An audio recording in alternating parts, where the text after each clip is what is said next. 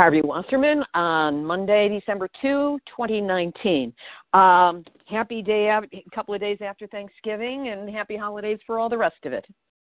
Thank you. You too. Thanks. Okay, so I already interviewed Pat Morita from Ohio, who I don't know if you know her or not. Oh, yeah, very well. Okay, she did a great job on giving all kinds of factual information, but there are just a couple of points that need a sharper point on them than, she was an information person. You give it a lot more fire and a lot more push. Okay. So that's kind of the angle I'm going at for you, and this should be really short. I only have 4 questions for you, but Okay. Let's give it a try. Okay. Harvey Wasserman, thanks for joining us on short notice here on Nuclear Hot Seat. My pleasure. You have been in the anti-nuclear movement for decades, and you've seen a lot. Given what is going on in Ohio with the intimidation of petition gatherers and disinformation that's been thrown towards the public regarding the referendum, on a scale of 1 to 10, with 10 being the worst, how bad is this in terms of intimidation of an anti-nuclear perspective? That's about 100. Why do you say that?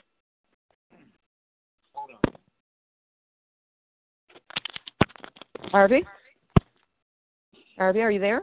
Yeah, I lost you for a minute. Okay, let me start again. Okay. Libya, it's about 100. I mean, this is fascism, pure and simple. The nuclear industry hired thugs to physically assault people who were gathering signatures or who were approaching to sign to support a legitimate referendum. I mean, this is an all-out attack on democracy itself. I mean, we've seen a lot of things, but we have not, prior to this, seen hired stormtroopers basically physically assaulting people who are trying to put a referendum on the ballot. I mean, it's astounding.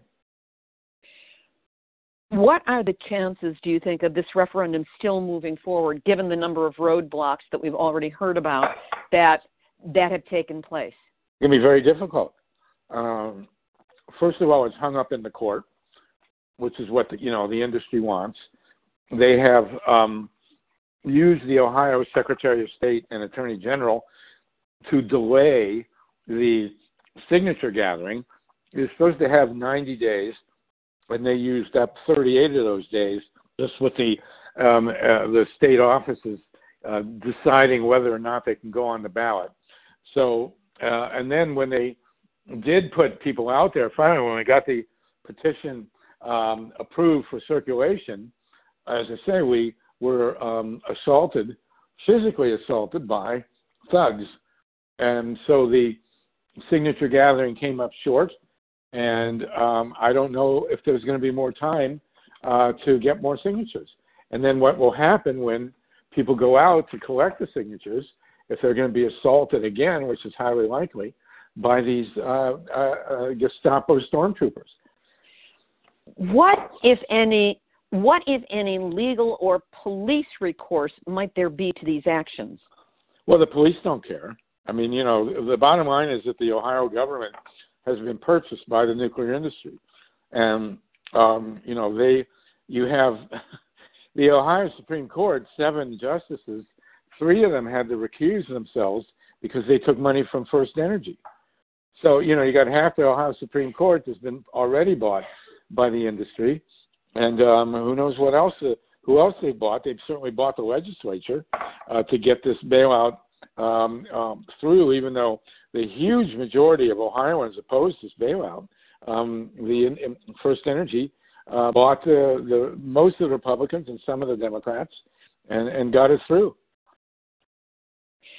What is likely to happen on this point forward? Do you think we have any chance of getting that referendum on the ballot?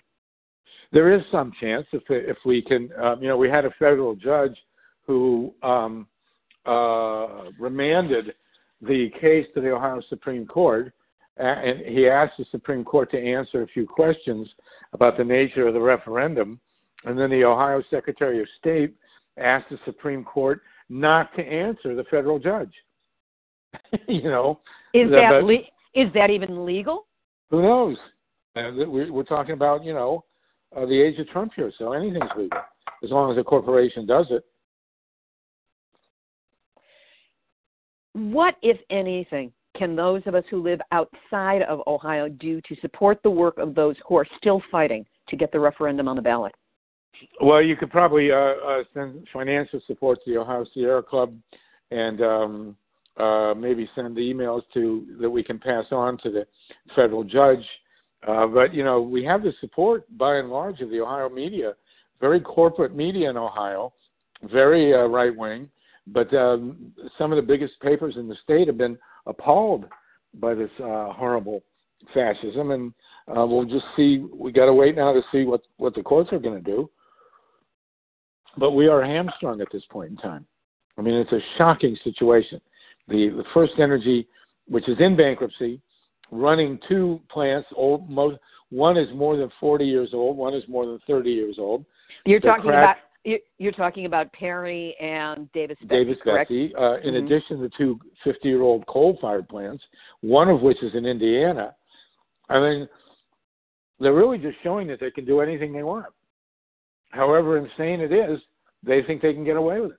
And at this point in time, we're hamstrung.